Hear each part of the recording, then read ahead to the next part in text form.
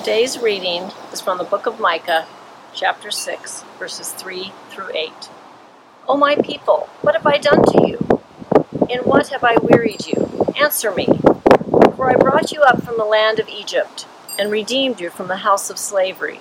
And I sent before you Moses, Aaron, and Miriam. O my people, remember now what King Balak of Moab devised, what Balaam son of Beor answered him, and what happened from Shittim to Gilgal, that you may know the saving acts of the Lord. With what shall I come before the Lord, and bow myself before God on high? Shall I come before him with burnt offerings, with calves a year old? Will the Lord be pleased with thousands of rams, with 10,000 rivers of oil? Shall I give my firstborn for my transgression, the fruit of my body for the sin of my soul? He has told you, O mortal, what is good. And what does the Lord require of you but to do justice, and to love kindness, and to walk humbly with your God?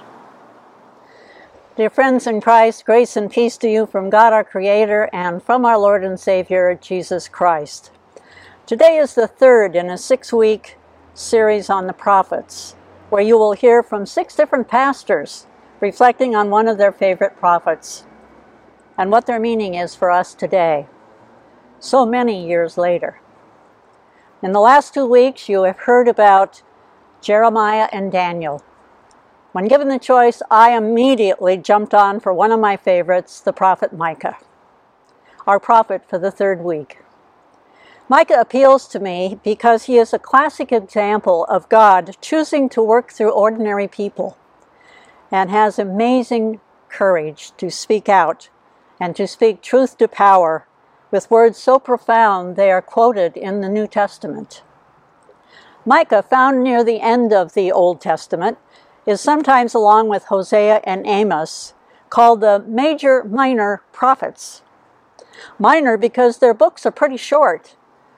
With Micah, it's 6 chapters, 10 pages. Actually, 7 chapters, 10 pages in my Bible. But major because their words, Micah's words, speak to us today and are just as relevant as so many years ago. Micah packs a lot into 7 chapters, 10 pages. So who was Micah? We know little about Micah, whose name is Who is Like the Lord. He lived in a small village in Judah called Moresheth in the southern kingdom, sometime in the 8th century BCE. Unlike many prophets such as Jeremiah, there is no dramatic recorded call from God to take on the role of a prophet, a task neither always popular nor safe. We are told only that the word of the Lord came to him, and he understood his task to be preacher of truth. It is that thought that might come into your mind sometime. You see a need, and you speak out, you do something. Micah thus knew it was his role to expose injustice and inequality, and to then offer a word of hope and salvation. To make known a vision of a new and transformed way of life for his community and the world. His words show disdain for how the common good of his time was being ignored by the courts, the large landowners, and the merchants, with disregard for the tenets of the Torah. He foresaw the Assyrian invasion that would leave many cities in his area in ruin. He knew that the consequences of spiritual bankruptcy are personal ruin and the breakdown of community. He told the unvarnished truth. Micah declared that Jerusalem would be plowed like a field, and the Temple Mount would become a wooded height. A man of courage speaking unpopular truth. But like most prophets, Micah's word of doom and suffering was not his overriding message. In the midst of all the bad stuff, the key is the word of hope and salvation.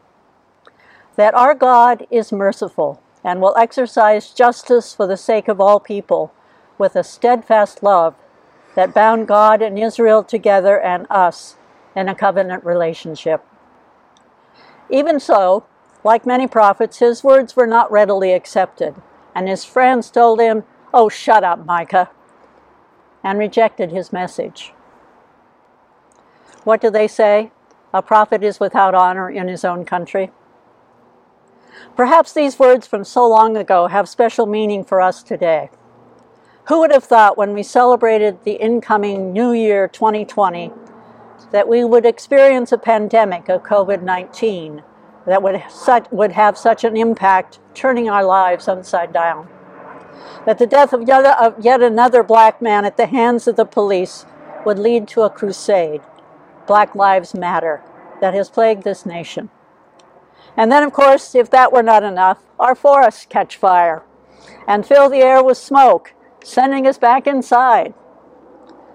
And last but not least, we face an election that tends to be divisive and full of rancor. For in the midst of all these challenges, Micah has words, a vision for true peace and justice. That is what is so refreshing about Micah and many of the prophets. He has words, a vision for true peace and justice, with his warning against unjust exploitation by the wealthy and powerful, and he provides us with a roadmap. Micah does so by using the setting of a courtroom and a covenant lawsuit by God against an ungrateful people.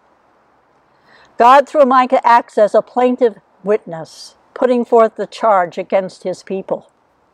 God cites his acts of bringing them out of Egypt and protecting them from the leaders of Moab, and other saving acts followed by a list of their wickedness and evil deeds. Greed, oppression, land monopoly by the very rich, with special criticism for the leaders, with a special word for those prophets who are preferred to those telling the truth. He foreshadows the Assyrian invasion and resultant exile. Micah speaks then on behalf of the community with questions. Well, God, if all this is going to happen, what could we have done? Burnt offerings? Sacrificed our firstborn? How will we please God? What does it take to live up to God's expectations? When we fail, what do we do to make it right? God's response is one I think that most of you have heard many times, Micah chapter 6, verse 8. He has told you, O mortal, what is good, but to do justice and love kindness, and to walk humbly with your God. Micah responds with a lament of a person who feels alone and abandoned as he undertakes the task of finding good, but ends, and this is really important, with a statement of hope, petition, and confidence on behalf of the community. It is a prophecy of restoration, forgiveness, faithfulness, and compassion, as God will destroy the chaff in our souls, casting out all our sins into the depths of the sea. These words of justice, kindness, humility are now classic in social justice circles, as it indicates what God expects of us: to do justice. We tend to think of justice in our society today as primarily punitive or criminal justice. However, the Bible did not think in terms of criminal behavior. I suggest that here the Bible is referencing a society as it should be. Economic justice, where everyone has enough and no one too much. All have the basics of life without fear of being homeless, hungry, without access to medical care, education, a community, be it family or friends, a church, a faith, and most of all, a dignity that cares for them as individuals, a purpose. That was the concern of Micah. As we have evolved over the centuries, this definition of justice reflects these ideals that are included when we pledge the allegiance to our flag, when we say one nation under God with liberty and justice for all, or the preamble to our Constitution, in order to form a more perfect union, establish justice, promote the general welfare, and secure the blessings of liberty to ourselves and our prosperity. To love kindness. On the surface, this seems pretty simple. A covenant love reflected in love and respect. To whom and how? I suggest that it is to be selfless, compassionate, and merciful. It is to suffer with, to feel the other's pain. The greatest power revealed in practice to our enemies and amongst the least of those in our society. To love your neighbor, to show kindness to everyone. A perfect example of biblical kindness would be Jesus, a model for us of what this would look like, where all are welcome. And it is the group of the women at Holy Spirit who provide meals at the local women's shelter, and those who daily pick up the phone and call others so they will feel cared for and not forgotten. It is the work, big and small, that so many of you do to help those who do not have the basic necessities of life: food, shelter, employment, someone who cares for others. It is sharing a table at our Tuesday community supper and listening to the stories with compassion, which means to suffer with, to those who are so much in need. And last, humility. Walking humbly with God is perhaps our greatest challenge. A humble walk with God is a walk of reverence and awe across our planet, being attuned to and learning from the Divine Spirit. That is the heart of all. To be humble means to resist the tendency to be arrogant or overconfident. It means spending time, real time, listening, truly listening to others. It is to practice mindfulness and focus on the present.